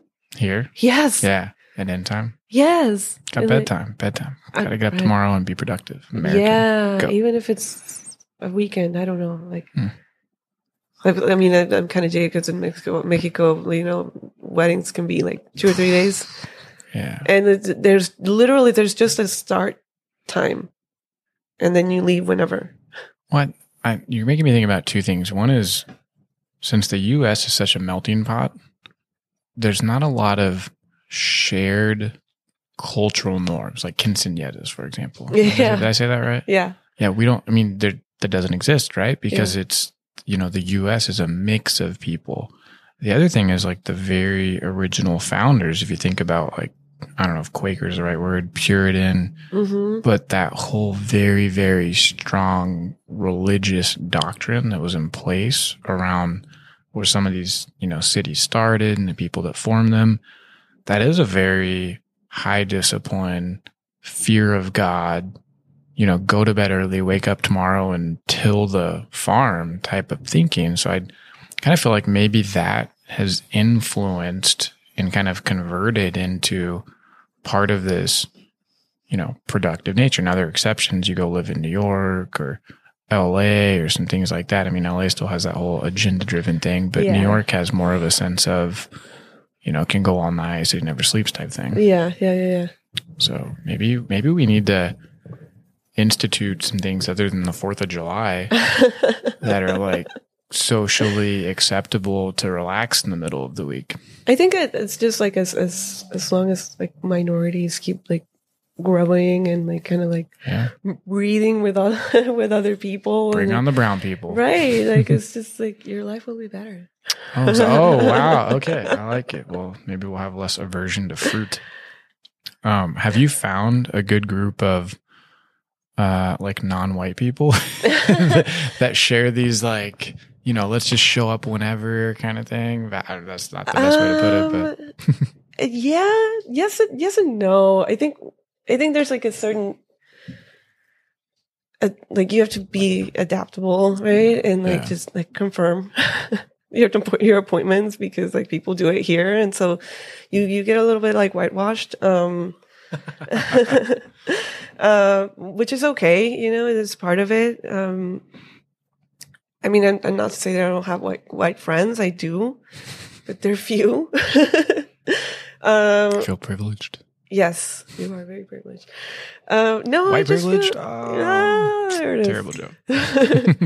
No, I think that there's just the more people that you meet, and the more like, you know, like I find myself like being like friends with brown people, or like with like people with like brown background at least more. And then I get to like make fun of the whites. Like I'm gonna get in so much trouble when this goes I'm out. so sorry. We've gone down thank you for being the representative for all of Mexico too. I'm like interviewing you like you're definitely speak for my whole country. Yeah, it works well. We'll see how much backlash this gets. But the adaptability. There are cultural differences though, and we all have to be adaptable, and things change. And I think, the country is changing right now, and we definitely need some things to shake it up a bit. Yeah. You know, because if you don't have a foundation of some sort of tradition that holds everyone together, more chaos erupts. Who could save? I think that there's in order for that to happen, and I might just go back on my word eventually or whatever, but like right now, I think there's a lot of like white guilt as well that drives, like the opportunities that you're given, as opposed to just let's just make this like a togetherness, or like a combination of fucking salad of cultures, and get whatever we think is best for us or whatever works for us, and just kind of let the guilt, like just let it go, because like, you can't be guilty forever. Yeah.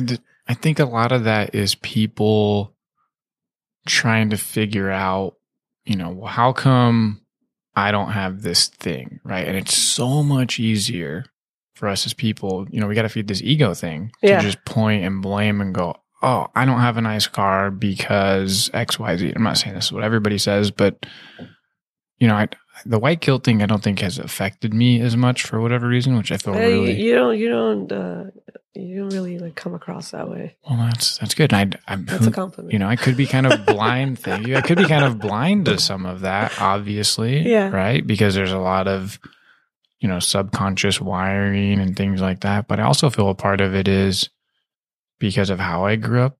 I mean, like I remember this sounds kind of a weird memory, but it's like sleeping in a homeless shelter. Uh-huh. But I was actually having fun. Yeah. It was like for some reason as a kid, I treated these things a lot of people think as hardships as like an adventure. Yeah. Because I don't know, for whatever reason, just focused on like, this is kind of cool and exciting. Like, these are new people. What's up, Right. homeless dude on the bunk bed over there? The joy of being a kid. Yeah. Yeah. But some people will take those, whatever their version of that is, and go, oh. Just suffer forever. Yeah. And then blame others for, and this doesn't matter what color or race someone is. This is just a people thing, Yep, human nature thing. So, it is a pretty interesting conversation, and guilt maybe sometimes does have a place. At the same time, you can look at the world we live in now, and if you look at different wealthy, how are you doing on time? You're good. Okay. I mean, you could easily go find someone like a Steve Harvey or a Dave Chappelle or people like that, and they have all these motivational talks of like, they're the ones that'll say, doesn't matter. Like, Right. Figure it out. So Right. that's interesting. It's hard to think of Dave Chappelle as a motivation. I know. Yeah. Right. That guy he's so funny. He's funny. He's so eloquent. He's super smart. Yeah. Highly intelligent. Yeah. Yeah. And it's funny, the one time I've seen him Mm-hmm. live, like I've seen all his specials, right? I'm a fan. But at one time I saw him live and he was so bitter. Yeah. Everyone else in the show was better than him. Ooh. It was like this comedy tour, and I saw Krista Leah and Kristen Wiig. It was like they were When was so it? good. Oh, I would say like 2018, 2019, Okay. something like that. I had the same experience with him, but it was like 2009 or something like that. It was a while ago. He was like chain smoking and like really buff, like really just really strong. And Huh. I don't know what had happened to him like that day or earlier or whatever. He was still funny. Wasn't like a deep fake shave. No, it was live. No, it was like Super interesting. yeah, but he was just like such a downer. And I was expecting so much more, right? Like just Yeah. because everyone else kind of made up for it, I was like happy. But yeah, and then you see him at this like specials, like later on, and it's just People have off days, It's, for sure. I mean, it's like when you think about like really, really successful people, they have just more good days than they have off days. And there's like a pattern to that. Yeah, But, comedians, I remember Eddie Murphy talking about bombing on stage, and hearing things like that. And you see his specials and you're like, this guy never bombed. He's amazing. Yeah. But he got up there like everybody else and had a super crappy day. And you just really hope that day's not in front of 10,000 people. right. But that was actually my experience with Dave Chappelle it was actually probably, I don't know how long ago it was. I have to go find out. Somewhere in the year like 2001 to 2013 or something. So whenever he wasn't, hadn't disappeared. Right. But it was right before he disappeared? And it was a show in Sacramento. And people were just, for one, they just wouldn't let him do his damn comedy. And this was like a arena. And they were just yelling, I'm Rick James, just like totally just being douches. Yeah. And Sacramento actually is known in the comedy community, at least from some of the comedians I've heard talk about it or a couple that I've talked to, is it's kind of they just don't like doing shows there because they say people are douchey. As an audience member, they heckle more. They're just like, it's a weird vibe. And I'm like, yeah, I lived in Sacramento. I can totally see that. Yeah. But he like swore he would never do another show in Sacramento.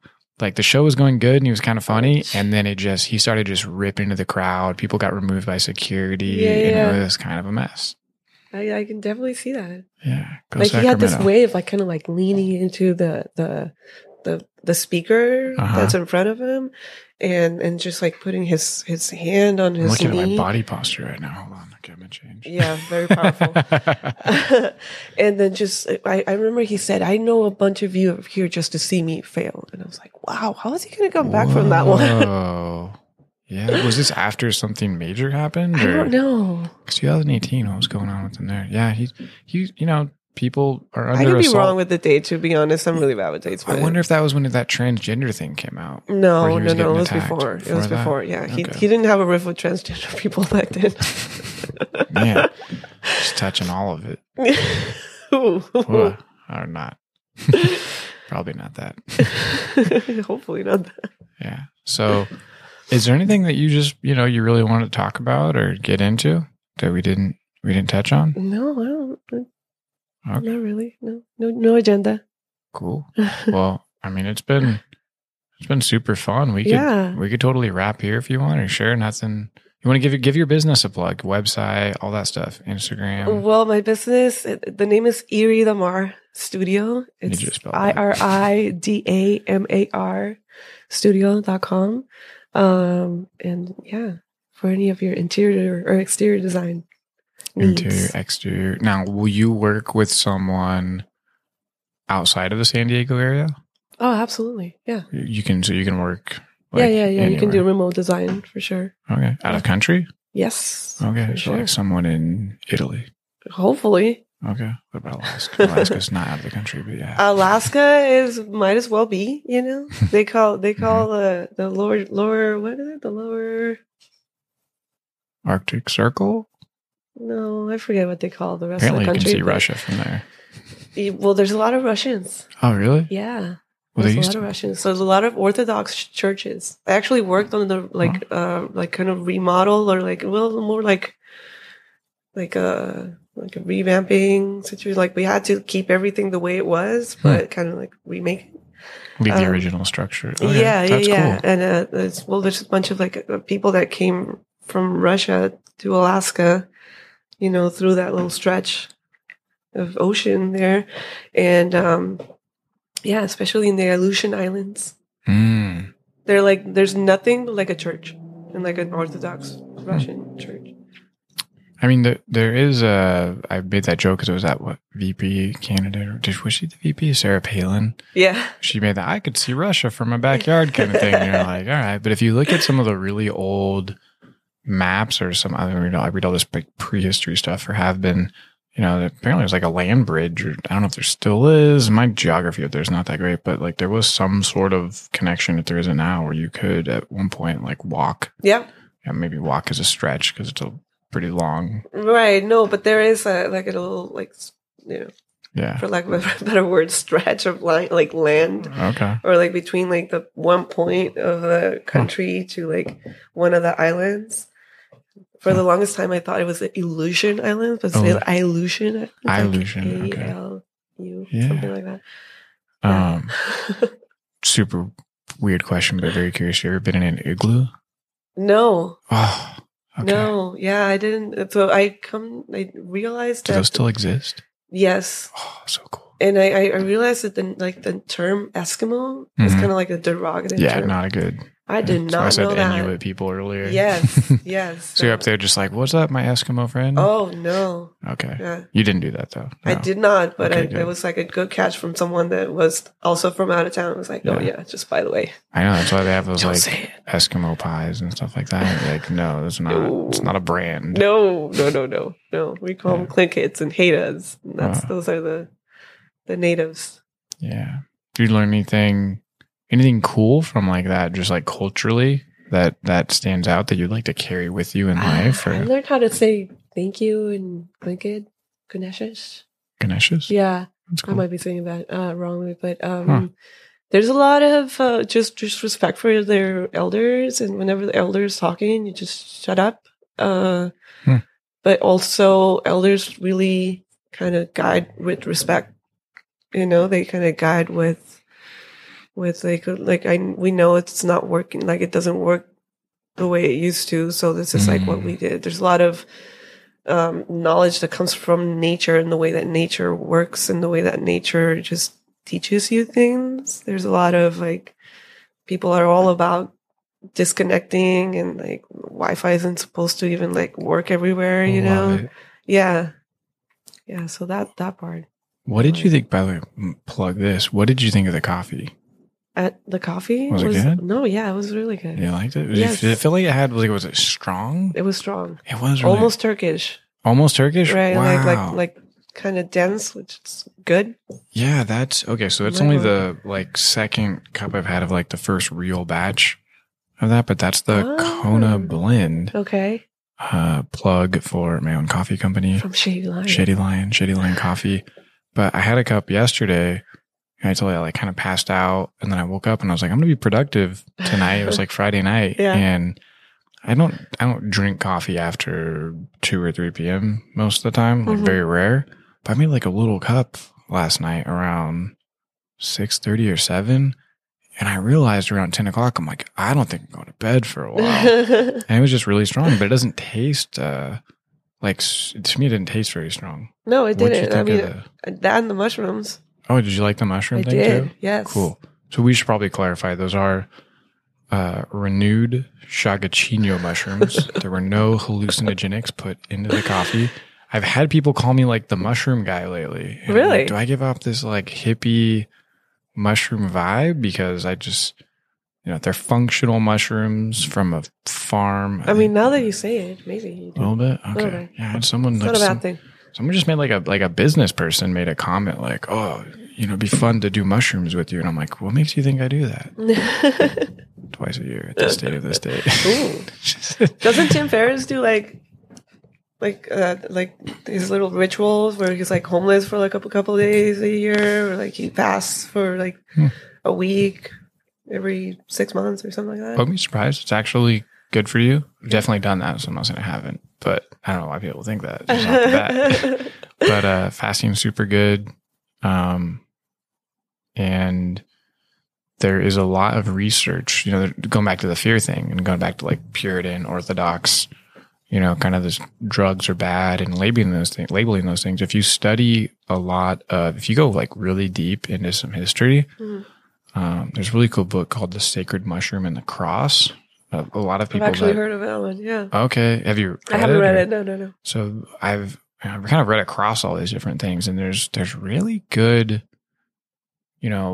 even scientific evidence of finding residue, like psychedelic residue on some of these old religious artifacts from ceremonies. So there's one theory, and it's super taboo. I mean, if, it probably upsets a lot of people to hear it, but I'm not saying it's right or wrong. I don't know. This is, based on them finding psychedelic residue and scripture and looking at these things, that communion originated as a psychedelic or mushroom type of sacrament to induce a religious or holy Communion, experience. like the Catholic communion. Like Yeah. the body like of Christ. Super taboo subject. So the Catholic Church at one point was trying to get rid of a lot of some of these books from back then because they didn't like it. And I mean, I don't want to say anything bad about the Catholic Church or offend anybody. So it's literally just, but it's, they just are finding all this stuff and they're like, hey, we should at least have this as a conversation. We can't just say no and ignore it. That's, I mean, I grew up Catholic.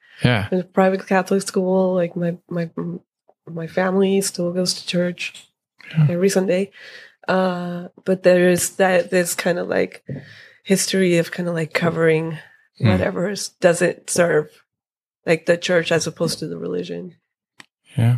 I mean, let's sad. pretend like, what if, go down that rabbit hole, right? What if that actually was something to help a church? I'm not saying the Catholic Church, let's pick any church. Like, what if that was what helped people connect, with something bigger than ourselves? It is something that would be technically God-given since it's from nature. I guess you could argue and say, oh no, Satan grew the mushrooms. I guess that would be one argument. So I could totally understand that. But Why? Because Satan's like in hell, and then hell is down below, and as opposed to heaven. Like maybe I'm just talking like theoretically. It could be like, no, it's like Satan's trick to get you to think it's bringing you closer to God. So gotcha. I could see there's an argument, right? Kind of like I'm trying to like battle my own, thoughts, like argue with myself essentially. But for a lot of cultures for, hundreds, if not thousands of years. Things like that, like ayahuasca or peyote or whatever, have been rites of passage that help people get over their ego. And you do it as a ceremony. Yeah. Like and you're supposed to like it's not detox to like before. party and be wild and crazy. Yeah. It's not so that you I'm all for escape your things to help problems. people be better people. Yeah. So, yeah. Interesting. Last call. Anything else? No, I think I'm good. Okay, you got your plug in there? Yes. Iridamar Studio. .com. .com. We'll put it on the thing too. Thanks for coming by. Hope you had fun. Thank you. I did. Absolutely. Yay, the mouse still